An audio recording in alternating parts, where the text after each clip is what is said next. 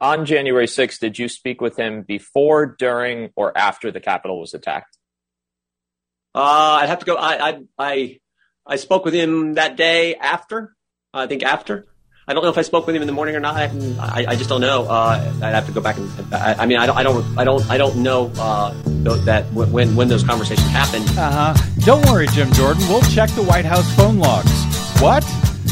They're missing 7.5 hours? I came here tonight. That's bad. I got the feeling that something ain't right.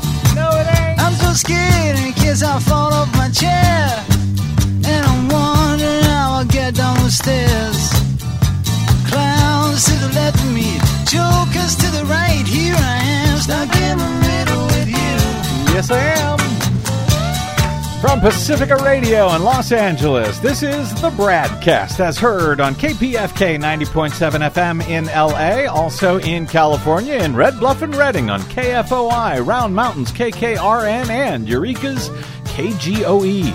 Up in Oregon on the Central Coast on KYAQ, Cottage Grove's KSO, Eugene's KEPW.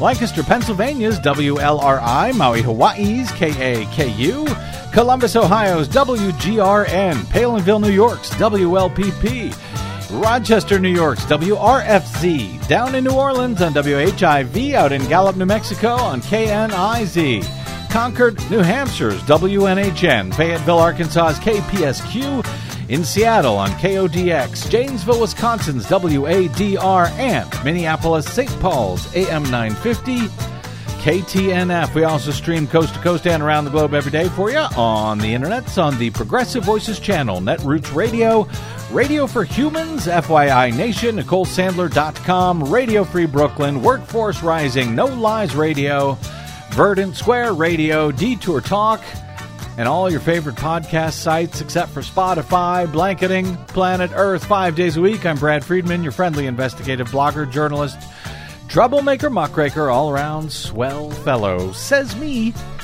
from BradBlog.com. Thank you very much for joining us today. Philadelphia Inquirer's Will Bunch will join us momentarily to discuss a whole bunch, if you will, of accountability issues.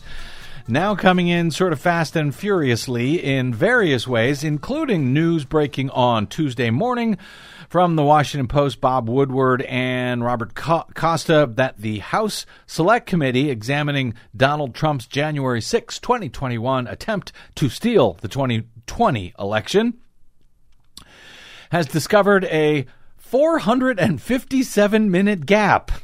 That is 7 hours and 27 minutes. So he beats Nixon. In the White House phone logs from January 6th, from 11:17 a.m. that morning until 6:54 p.m. that night. You realize how many times Jim Jordan could have called the White House or vice versa during all of those hours? In other words, during pretty much the entirety of the U.S. Capitol insurrection coup attempt, there are zero records of calls made to or from the White House, even though we know, thanks to evidence gathered separately by the House committee, that there were numerous calls made to and from Donald Trump that day during those hours in which the official White House call logs show no calls at all. That's crazy. But it was last week's news about the New York criminal investigation of massive financial fraud by Donald Trump, followed by the news of Ginny Thomas, the right-wing activist wife of right-wing activist Supreme Court Justice Clarence Thomas, that seems to have our friend Will Bunch in a bit of a funk regarding the lack of accountability for clearly corrupt but high-profile wrongdoers in this country. We will talk to him about that and much more momentarily. First, some very quick news headlines for you. As we warned some weeks ago on this program, now is a great time to get a booster shot if you haven't already for COVID-19, as we're in a lull before a potential new surge of the even more transmissible Omicron subvariant known as BA2. As new data from the CDC makes clear that, quote, BA2 is now the dominant strain of COVID-19 in the U.S., causing an estimated 54.9% of all COVID-19 infections last week. The hardest hit regions for now continues to be the Northeast, where BA2 is causing more than 70% of all cases. The South and Mountain West are currently seeing the fewest cases in the U.S. But that's a pattern that we've seen before. That's right. That sort of moves over from the Northeast to everywhere else. BA2 is currently causing slightly more than 1/3 of the infections in those regions. But given the fact that BA2 is more contagious than the original Omicron variant, again, a booster shot provides the best immunity from a severe case and from hospitalization for a disease that is still causing nearly 1,000 deaths per day here in the U.S., and we have not yet begun to see a notable surge, at least not yet, from BA2. With that in mind, the U.S. Food and Drug Administration has expanded the authorization for the Pfizer and Moderna COVID-19 vaccines to allow adults 50 years of age and older to get a second booster. Really? Yeah, really. As early as 4 months after the first booster dose of any COVID vaccine, the move extends the availability of additional boosters to healthy older adults. The FDA had previously allowed additional shots for anyone 12 or older who was severely immune deficient. The CDC updated its vaccine pages to reflect the FDA's expanded eligibility, noting, quote, current evidence suggests some waning of protection over time against serious outcomes from COVID-19 in older and immunocompromised individuals. Based on an analysis of emerging data, a second booster dose of either the Pfizer or Moderna vaccine could help increase protection levels for these higher-risk individuals. Additionally, said Dr. Peter Marks of the FDA in a news release, the data show that an initial booster dose is critical. That's the initial booster dose, critical in helping to protect all adults from the potentially severe outcomes of COVID-19. So those who have not received their initial booster, he says, are strongly encouraged to do so. CDC Director Dr. Rochelle Walensky said in the statement, quote, this is especially important for those 65 and older and those 50 and older with underlying medical conditions that increase their risk for severe disease from COVID, as they are the most likely to benefit from receiving an additional booster at this time. In other news, following up on our coverage and our conversation about Will Smith's Oscar night assault of comedian Chris Rock on Sunday night, in case you hadn't heard about that news, shortly after we got off air, Will Smith finally issued an apology to Rock about 24 hours after smacking him on live TV for a joke that Rock told about Smith's actress wife before going on to win Best Actor award. And to offer a lengthy and teary acceptance speech in which he appeared to defend his violent actions and otherwise apologize to the Academy, but not to Chris Rock. Well, last night, Smith finally apologized to Rock via Instagram, writing, quote, violence in all of its forms is poisonous and destructive. My behavior at last night's Academy Awards was unacceptable and inexcusable. Jokes at my expense are a part of the job. But a joke about Jada's medical condition was too much for me to bear, and I reacted emotionally. He said, I would like to publicly apologize to you, Chris. I was out of line, and I was wrong. I am embarrassed, and my actions were not indicative of the man I want to be. There is no place for violence in a world of love and kindness. He went on to apologize again to the Academy and to those who worked on his King Richard film. He said, I deeply regret that my behavior has stained what has been an otherwise gorgeous journey for all of us. I am a work in progress, he said. Feel better, Desi Doyen? Yeah. I mean, I listen, I don't think it's an easy thing that we have all witnessed here, and it has lots of different factors and facets to it. So I'm glad that he finally apologized, and I hope that he gets some assistance for the issues that he is clearly having right now. Some rage issues. Well, yeah, it's on a human level. I feel for him. I feel for all the people in the room. I feel for everybody affected. I hope that this leads to healing and understanding. Well, now, one of the reasons that I actually, enjoyed having that conversation with listeners is because it was a scandal, with a bunch of implications about race, about male toxicity and abuse, about accountability. Would any other black man who smacked someone like that have been let off the hook? I think almost certainly the answer is no, as some guy once famously said, when you're a celebrity, they let you do it. But not all celebrities. But in this case, the well-liked Will Smith was able to get away with it. Would he have done the same thing? Would he have, if a woman, as I mentioned, some of these questions on our previous show, would Will have slapped a woman who offered the very same joke? I would say, of course not. Yeah. Would he have slapped a white comedian who said the same thing? What do you think? I don't know. I don't think that he would have, which I didn't say it explicitly on the show, but I think that makes Will Smith a little bit racist, actually, ironically enough. If Smith had slapped a white comedian, would he have been allowed to stay inside the Dolby Theater after smacking him? Yeah, that's a good question. I don't think so, which, by the way, makes the Academy a bit racist.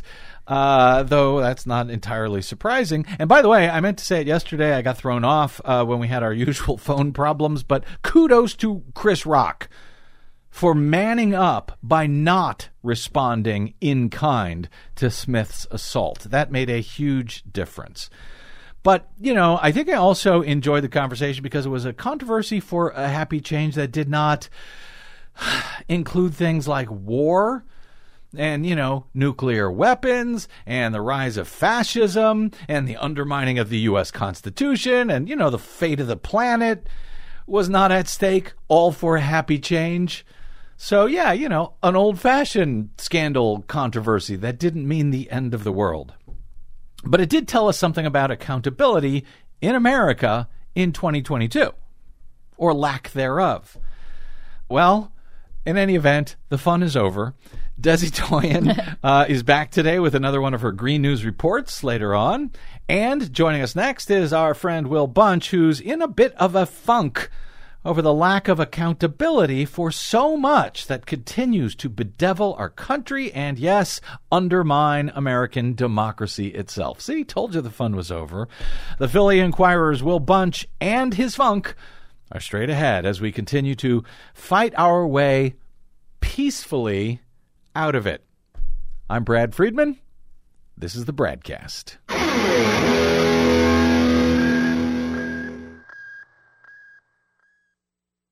Hey, this is Desi. The BradCast and the Green News Report survive thanks to you and your support. Please drop by bradblog.com/donate today to help us stay independent every day over your public airwaves. That's bradblog.com/donate. And thanks. 1, 2, 3, 4. Get up, get on up. Get up, get on up. Stay on the scene. Get on up like a sex machine. Get on up. There you go. Get up. A bit of funk in honor of my guest standing by as he writes that he's in a bit of a funk over accountability issues. An accountability funk, if you will, Desi Doyen. Welcome back to the BradCast. Brad Friedman from bradblog.com. In one sense, news about accountability in some fashion. For Donald Trump, his wildly corrupt business practices, his wildly corrupt administration, his wildly corrupt attempt to steal the 2020 election, and the wildly corrupt Republican Party, which continues to support him in all of the above. In one sense, that news is coming in faster than we can keep up with. Last week, for example, on Wednesday, there was a bit of a blockbuster out of New York that we didn't even have time to report on our daily program, which is often a catalog of these sorts of stories. As the New York Times broke their scoop that day, one of the senior Manhattan prosecutors who investigated Donald Trump believed that the former president was, quote, guilty of numerous felony violations and that it was, quote, a grave failure of justice not to hold him accountable. That prosecutor, Mark Pomerantz, submitted those remarks in his resignation letter last month after the new Manhattan District Attorney, Alvin Bragg, abruptly stopped pursuing the years-long investigation and pending indictment of Trump on bank, insurance, and tax fraud charges. Pomerantz, a prominent former prosecutor and white-collar defense lawyer who came out of retirement to work on the Trump investigation, resigned on the same day as Carrie Dunn, another senior prosecutor leading the inquiry, in protest of Bragg's decision to not, at least not yet, bring criminal felony charges against Donald Trump, as the prosecutors had pursued under Manhattan's previous district attorney, Cyrus Vance Jr., who was replaced at the beginning of the year by Alvin Bragg. Bragg's decision was, quote, contrary to the public interest, Pomerantz wrote, noting, quote, the team that has been investigating Mr. Trump harbors no doubt about whether he committed crimes. He did, wrote Pomerantz. Now, Bragg's office claims the investigation is ongoing and that charges could still be brought if additional evidence comes to light. But it was a pretty big blow for those of us long awaiting to see accountability for hands down the most corrupt president to ever occupy the Oval Office.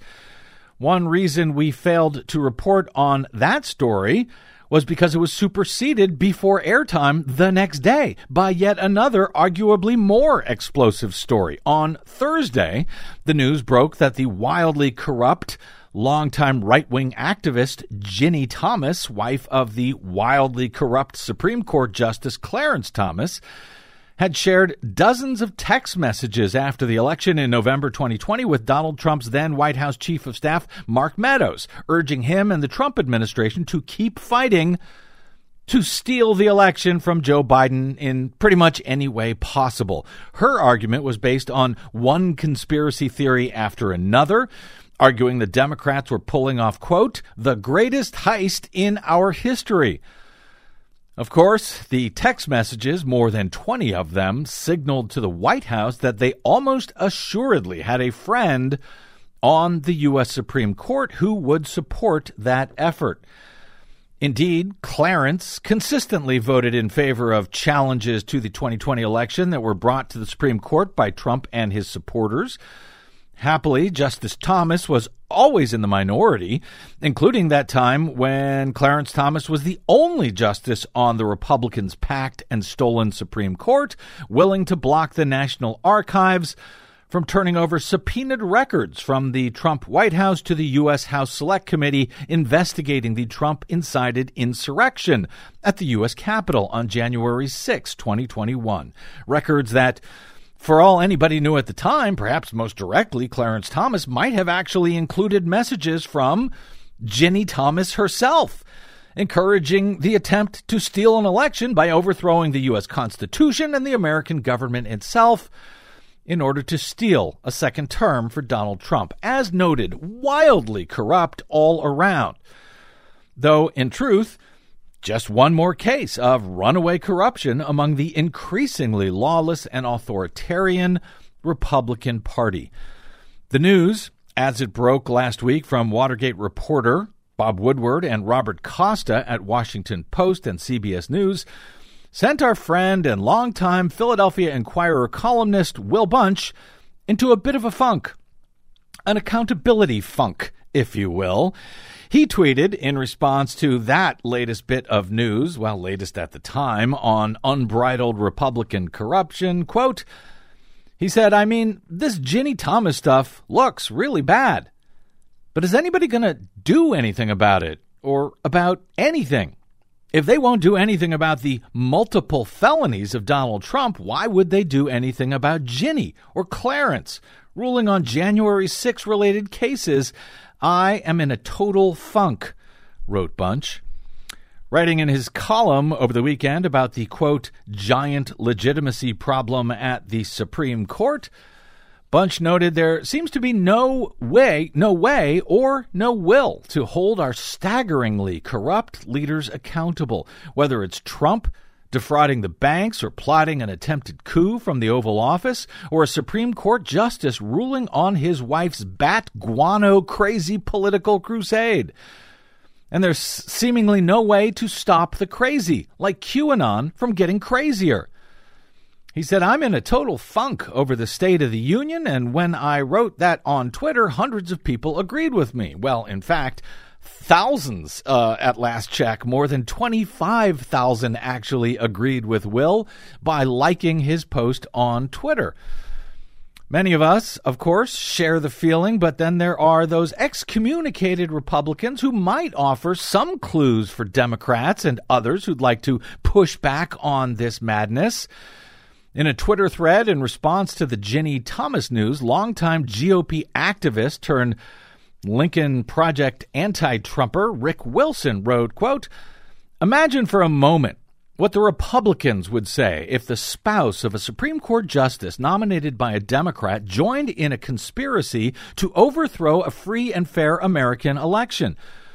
Imagine she or he was part of a conspiracy to launch a violent shock and awe attack on the Capitol in its furtherance, an attack that led to lives lost, our Capitol desecrated.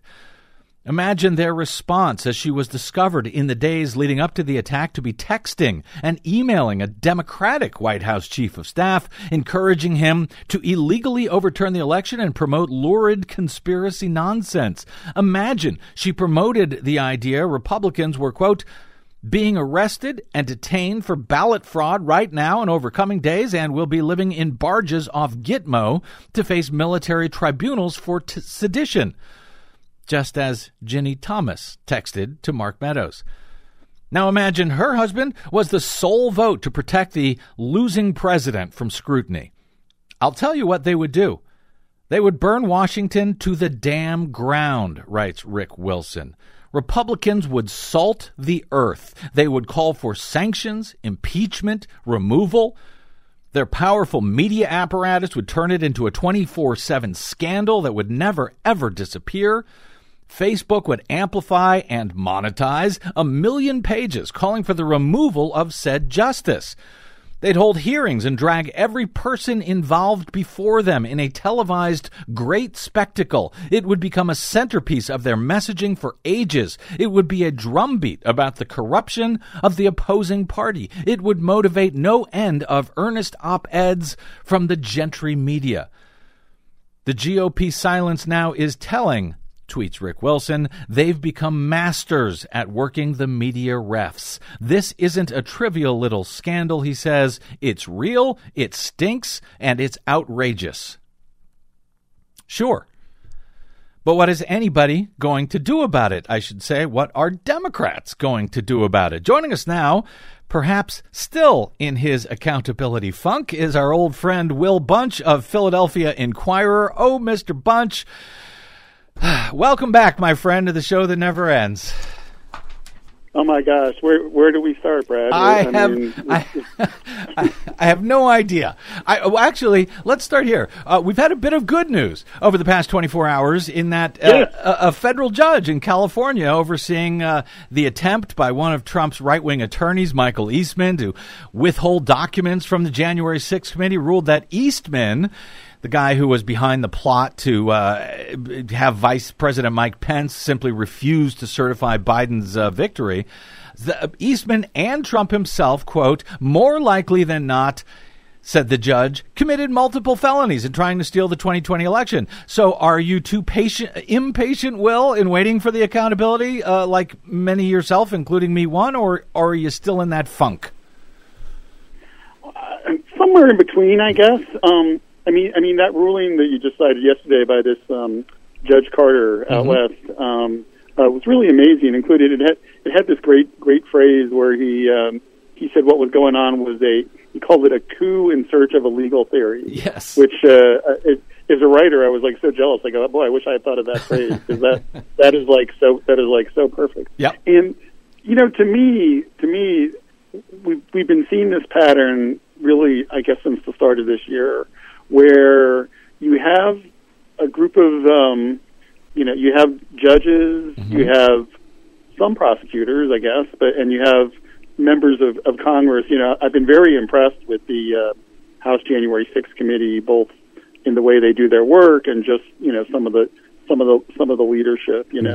Benny Thompson and some of the others, and Liz Cheney. I know you don't want to say Liz Cheney. You don't want to support Liz Cheney. I understand. I was going to put in a plug for Jamie Raskin, who has become a national hero, right? Yep. So it seems like every week or two you have something comes out where, and you mentioned some of this in your introduction, but the January 6th committee in that same Eastman case filed a brief saying that Trump had committed multiple felonies. Mm-hmm. You have this judge saying that he believes Trump has committed multiple felonies. Like you said, you have the senior prosecutor who resigned, but unfortunately not the actual district attorney in Manhattan, saying that their investigation of Trump's finances also separately found multiple felonies again and again. So you have all these people. Last night, that House January 6th committee had a hearing about issuing 2 new contempt citations for some more people in Trump's inner circle. Yeah. But anyway, one of the members of that committee basically came out and said, Merrick Garland, do your job. So we have this situation where there's a lot of people in the body politic are saying, look, the evidence is overwhelming that the 45th president of the United States was a criminal, and yet the handful of people who are actually in the most key positions for possibly doing something about it, especially Merrick Garland, but we also saw in Manhattan with this Alvin Bragg, won't go there apparently. Now we don't know for sure about Merrick Garland. There are some people out there in the internet, like Marcy Wheeler, who's got a big following. People say, no, look, they're building their case. You can see you can read the tea leaves in some of these lower cases, but I'm just not seeing it. I mean, there's a lot of other, I'm not a huge fan of access journalism, but there are connected D.C. journalists saying, look, if there was a grand jury that was investigating Trump and these other top-level people, you'd be seeing things happening that we don't see happening. Well, let me ask you, that's very concerning to me. Yeah. Yeah. Well, I say, are you too patient? I'm glad you cited Marcy Wheeler, because she has been saying that, yes, this is the way it should be proceeding, sort of from the bottom up. She reads, I think, probably closer than anybody in America, each of the cases that are being filed, against everyone. And so I do take some comfort from her. But, you, Will, are a bit of a connoisseur of Watergate.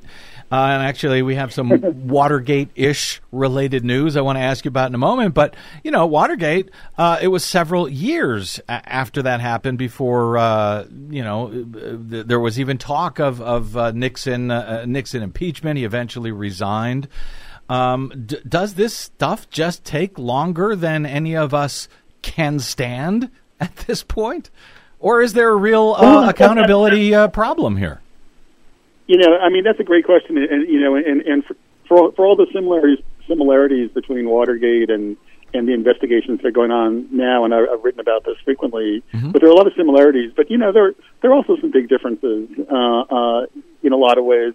I think the Watergate investigation took a lot of time because they had to get certain evidence. People didn't believe that Nixon, the president, could possibly have taken part in a criminal cover-up, and it took them 2 years to get the tapes that finally proved it. And that's not really true in Trump's case. We know, we seem to know the basics of what he did. We saw him speak at a rally telling people to go march on the Capitol, right? So I do think, and I've said this before, there's a process going on, and the January 6th committee has been compiling a lot of evidence, and I think there's a theory that when they finally hold their public hearings, which of course, like everything else in this, keep getting pushed back, and maybe they're going to be in May now, but when they have primetime public hearings, that are on the scale of the Watergate hearings in 1973 and 74.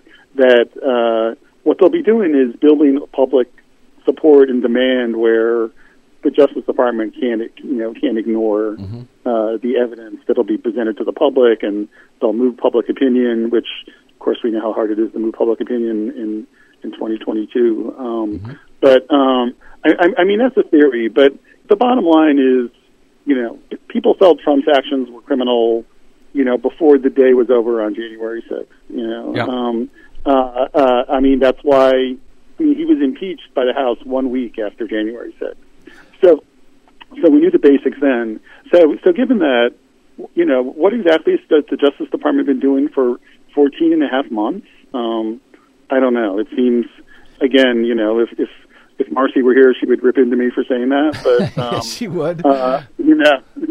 Absolutely. But I guess I'm speaking more as the voice of the average person who's not reading every document and just kind of going on common sense. And common sense is just telling me that given what's at stake, this is taking too long. Because and look, just real quickly, while this hangs out there, you've got all these state legislatures enacting laws to make it possible to pull off a coup in 2024, and maybe putting these guys on trial and sending a few of them up the river, maybe that would kind of change the dynamic a little bit in the country. I don't know. But. Yeah, no. I know. I think you're right. Absolutely right. I think one of the reasons we're in the problem we're in is because of the lack of accountability after the last Republican administration, which was never held accountable for anything, including war crimes and unbelievable corruption that many thought,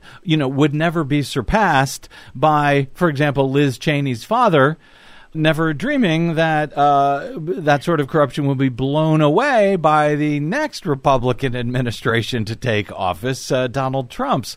But your column, Will Bunch, that I had referenced in the intro there was focused largely on what you characterize as a legitimacy crisis at the Supreme Court. And let's focus on that for a moment. What are your fears there before we talk about what, if anything, can be done to reverse this trend, perhaps beginning with accountability for the wildly corrupt Clarence Thomas? Well, one of the reasons I wrote that column, one of the points I was trying to make, I wanted to highlight the Clarence Thomas case matter and the Ginny Thomas text and Clarence Thomas's failure to recuse himself on these January 6 cases because it's so outrageous. So if you haven't been following that, I wanted to spotlight that. But I also wanted to put it in a broader context, which is, public support or public trust or faith, whatever you want to call it, in the Supreme Court had already hit an all-time low even before all of this came out. And there's just this general sense that the Supreme Court right now is making political decisions rather than decisions based on the law. And why would people not think that? Because we know how these judges are selected. We've seen what a political power grab that became, with Mitch McConnell stealing a pick away from Barack Obama, with Amy Coney Barrett being rushed onto the court in a matter of days, practically. And so people had this suspicion that the court was going to be more political, and we're starting to see the fruits of that. I think for a lot of people who don't, most people don't follow the day-ins and day-outs of every case that's before the court, but a lot of people know that the court is on the brink of possibly overturning or at least gutting Roe versus Wade and taking away people's reproductive rights, and that's a huge issue for a lot of voters. And there's always this sense that the court, to keep its legitimacy, it tries to balance the what's legal and what's in the law but public sentiment and things like that are also taken into account, right? On some level. And we know that 72% of the public doesn't want Roe versus Wade overturned. And yet here they are about to overturn it. And we're starting to learn more and more about this so-called shadow docket, which is a system of using emergency orders which bypass all of the things that we have tended to revere about the Supreme Court, their arguments and the questioning and the the deliberations that go on for months, and instead you get these emergency orders that are issued in the dead of night, and you don't know who voted, and there may be opinions or there may not be, and coincidentally, these decisions on things like gerrymandering and stuff like that, they tend to be pretty political decisions, and they tend to favor the political right. So, and I hear about that. The concerns about the legitimacy for the court. I got to tell you, obviously, we know what Mitch McConnell did under Trump, and stealing the majority there, but. Clarence Thomas, you go back to 1991, and I keep trying to make this point because people don't seem to hear it. 1991, Clarence Thomas, you remember his very controversial hearings to get on the court. I was around. Yeah, Yes, I remember. I know you were. Well, at the time, what you may or may not know was that the PR campaign where hundreds of thousands of dollars were spent to put Clarence Thomas onto the court was money spent by a group, little-known group at the time, named Citizens United.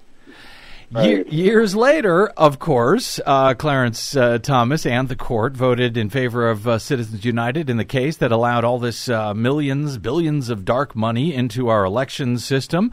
Clarence Thomas's wife, Ginny Thomas, got a whole bunch of money thereafter from that decision. So it feels like the corruption of the court goes back a very long way. We've been talking about legitimacy of the court for a very long time, and people are concerned about it. But you know what? What's the downside? Seems like they can do just about anything they want. What's going to happen? People are going to stop paying attention to their rulings. It seems like, I don't know what it means. People have started to float that as an option, and they've always said, well, what troops is the Supreme Court going to use to enforce its orders, right? Yeah. But I don't think that's really a healthy. I don't think that's really a mark of a healthy democracy. A healthy democracy would have a healthy Supreme Court, hopefully. But yeah, it's a very reform-proof operation. Only one Supreme Court justice has been impeached in U.S. history, Mm-hmm. And they don't really have any particular code of ethics that even when it comes to recusing themselves on cases like this Clarence Thomas situation, they don't really have a hard and fast rule that they're just supposed to kind of use their best judgment, and we kind of have to hope for the best, and there's just not an easy solution. I mean, there's certainly a lot of pros to the idea of expanding the court. I just don't know how that would happen politically. Term limits for justices may be a little bit more possible, and certainly a very good idea. But again, we see the politics of just getting simple things done in Washington, and those are not simple things. I was happy to see over the weekend some Senate Democrats calling for Clarence Thomas to recuse himself from cases related to the 2020 election. But shouldn't they be calling for him not only to recuse himself from that, but from any cases having anything to do with elections coming up, because Trump is involved in all of those, which means so is Ginny Thomas. And in fact, shouldn't they be calling for him to resign, to be impeached for prosecutions against Ginny, sort of, as you heard Rick Wilson in that Twitter thread lay out? Why aren't Democrats able to do that? Can't they take that advice from Rick Wilson, or is that not good advice as you see it, Will? I mean, it's amazing. You see the hardball that Mitch McConnell played to get an extra justice on the court. Yeah. And like Rick Wilson said, I mean, if the situation were reversed, and if the Republicans had a majority in the House, the impeachment hearings would probably be in their third day already, right? Yeah. I mean, absolutely. And I mean, look, if Democratic senators calling for Justice Thomas to recuse himself, he's not going to respond to that. There's just no way. I mean, would he respond to an impeachment investigation? He'd respond more to that for sure. We don't know. But, should they impeach him even though he can never be? Obviously, Republicans will never vote to remove him. Should the Democrats impeach him anyway, just to put on the case so people understand what we're dealing with here? I don't know. I wish I had a good answer for that. I mean, I was one of the people who argued that, the impeachment of Trump was important, even though, we had every reason to believe that the Senate wouldn't convict him, and they didn't, Now, 2 years later, it certainly didn't slow Trump down in any, particular ways. And, remember, he ran after the first impeachment, and he still got, 74 million votes. So, I don't know. That gets back to the very start of this whole conversation and the funk. It's like when you think about these things, you get depressed, right? Well, yeah, I know that a lot of people do, which is why I'm always trying to think. I know that I would. Yeah, that's why I'm trying to think of how do you get out of it, Yeah, I'm always an optimist. I always try and think of, well, have you tried this, and have you tried that? There were would activism help?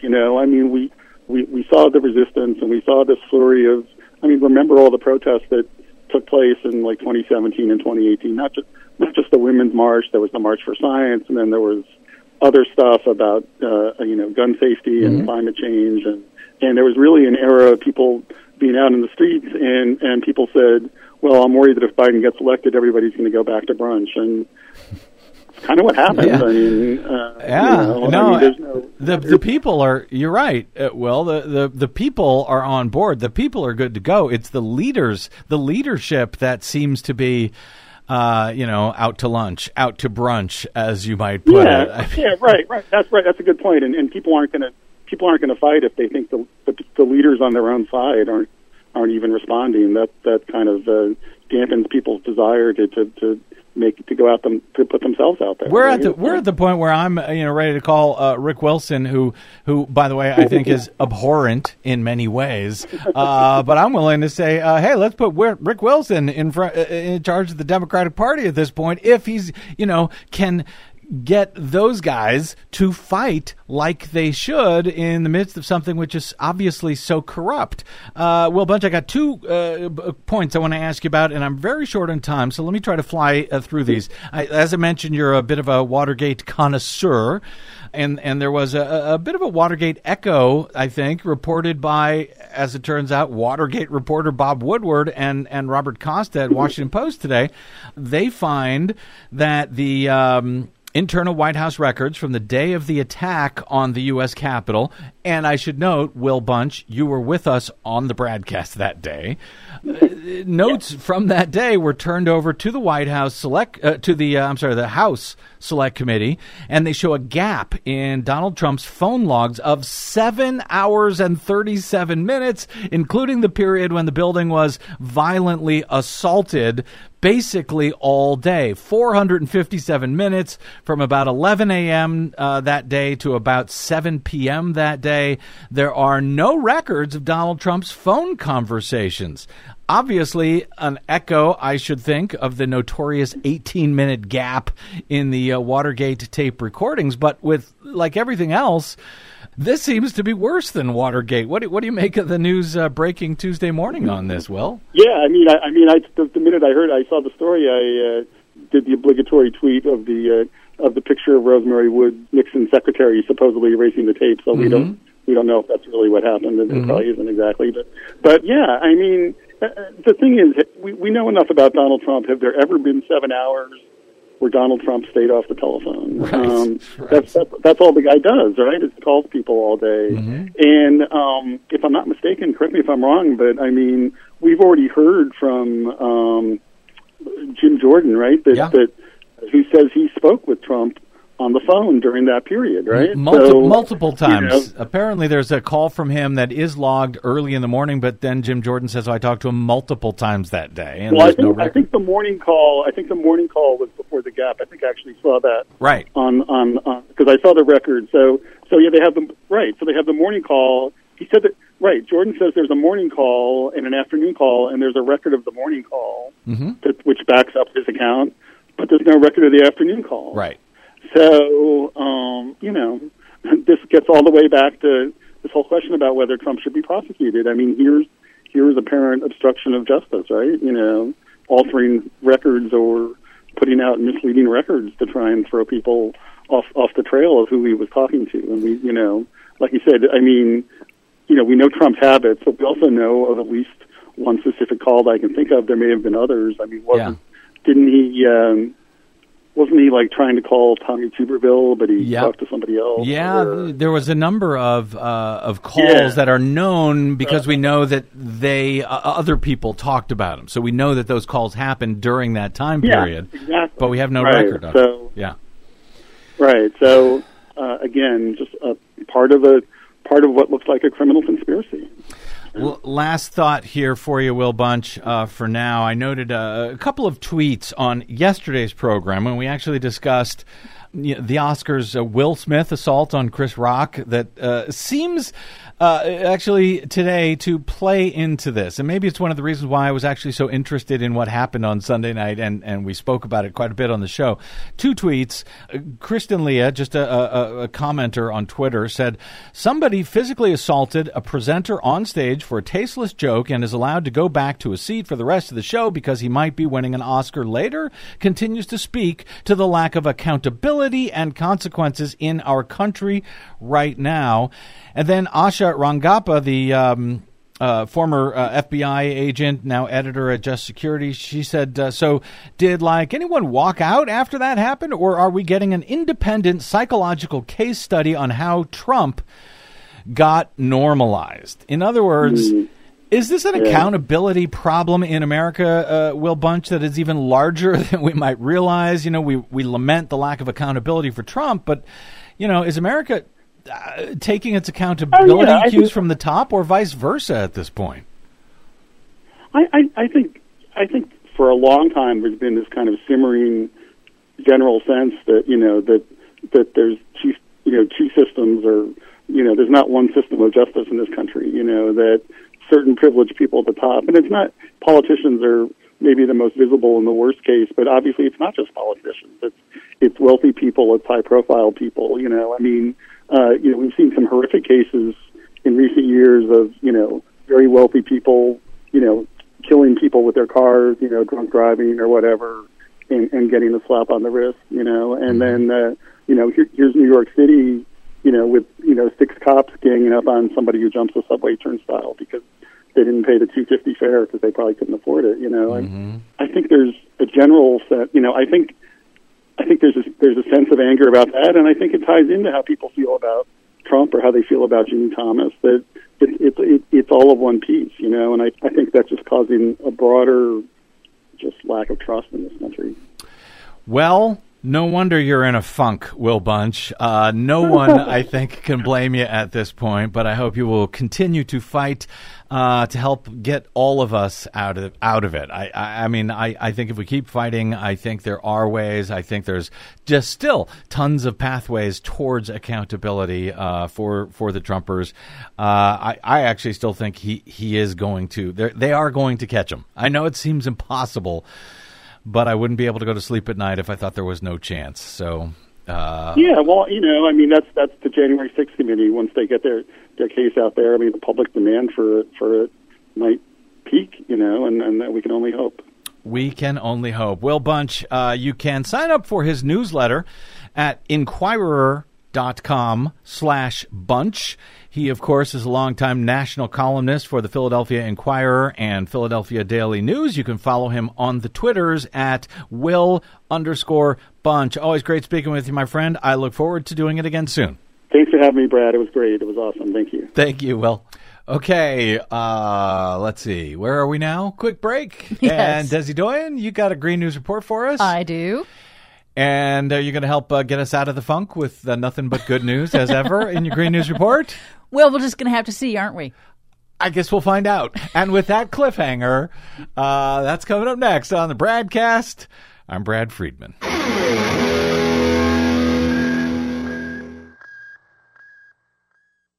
Hey, this is Brad. If you haven't noticed by now, it's no easy feat finding facts, real facts, not alternative facts, over your public airwaves. We try to bring you real facts, truth, and clarity without fear or favor each and every day on the BradCast. But we need your help to do it, and that help is needed more now than ever. Please stop by bradblog.com/donate today. That's bradblog.com/donate, and thanks.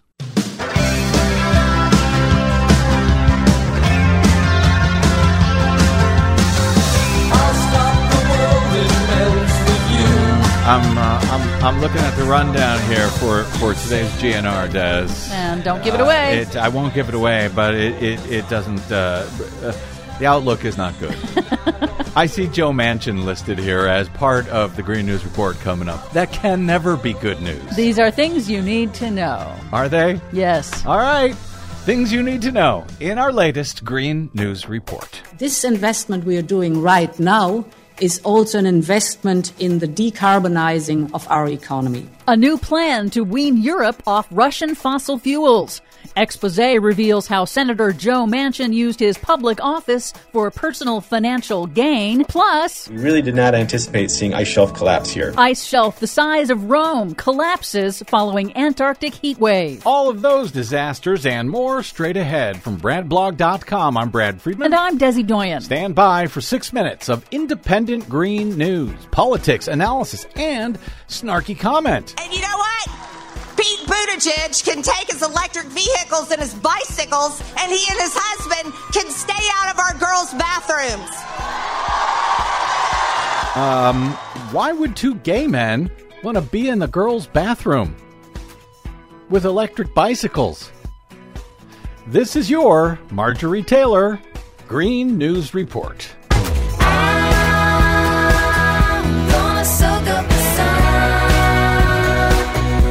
Okay, Desi Doyen, progressive journalist and the co-screenwriter of one of last Sunday's Best Picture Oscar nominees, Don't Look Up, David Sirota, tweeted that night, quote, "My thoughts on the Oscar slap incident are that it's 70 degrees in Antarctica and what's left of the livable ecosystem is being destroyed, and so we should focus on that." Good point. He's got a single mind there. By the way, it was 70 degrees warmer than usual in Antarctica. It wasn't actually 70 degrees.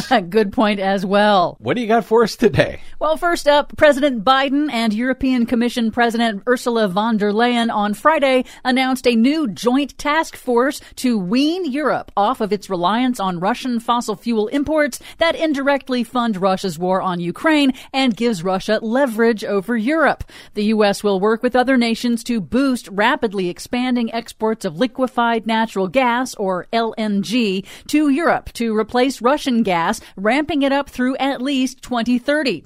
Now, that will likely require new LNG infrastructure, which climate experts warn will lock in the use of natural gas for decades, thereby undercutting Europe's ambitious climate goals. But under the deal, the new infrastructure would be built so that it can be converted later to transport green hydrogen. Good. The deal also accelerates plans to cut demand long-term via faster deployment of electric heat pumps and energy efficiency upgrades. Very good. Plus, the EU will expedite planning and approval for new clean energy projects. Here's President Biden in his weekend speech in Warsaw, Poland. Over the long term, as a matter of economic security and national security for the survivability of the planet, we all need to move as quickly as possible to clean, renewable energy. And we'll work together to help get that done so that the days of any nation being subject to the whims of a tyrant for its energy needs are over. They must end. They must end. Russia, meanwhile, is trying to unilaterally alter contracts to force Europe to pay for Russian gas in Russian rubles, seen as an attempt to prop up the collapsed currency by forcing countries to buy it. I am altering the deal. Pray I don't alter it any further.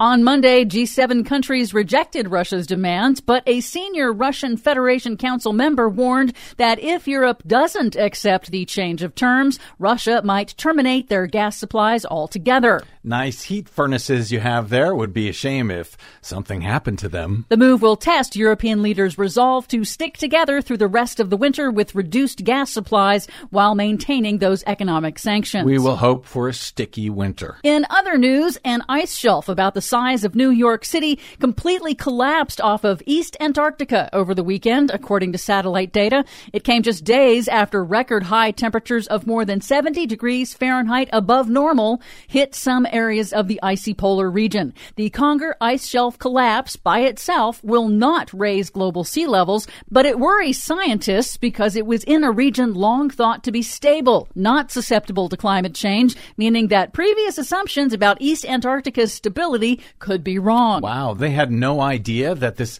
ice shelf the size of Rome was going to collapse? Yep. Oy. Finally, the New York Times has published a remarkable expose expanding on previous reporting by The Intercept that shows how Democratic Senator Joe Manchin of the coal state of West Virginia has used his career in public office to enrich himself. And the Times has receipts through extensive documents and interviews showing that, quote, at every step of his political career, Manchin helped a West Virginia power plant that is the sole customer of his private coal business. Manchin's coal company supplies a special low-grade coal to the power plant. Plus, Manchin receives a slice of that power plant's revenue from the electric bills paid by his constituents.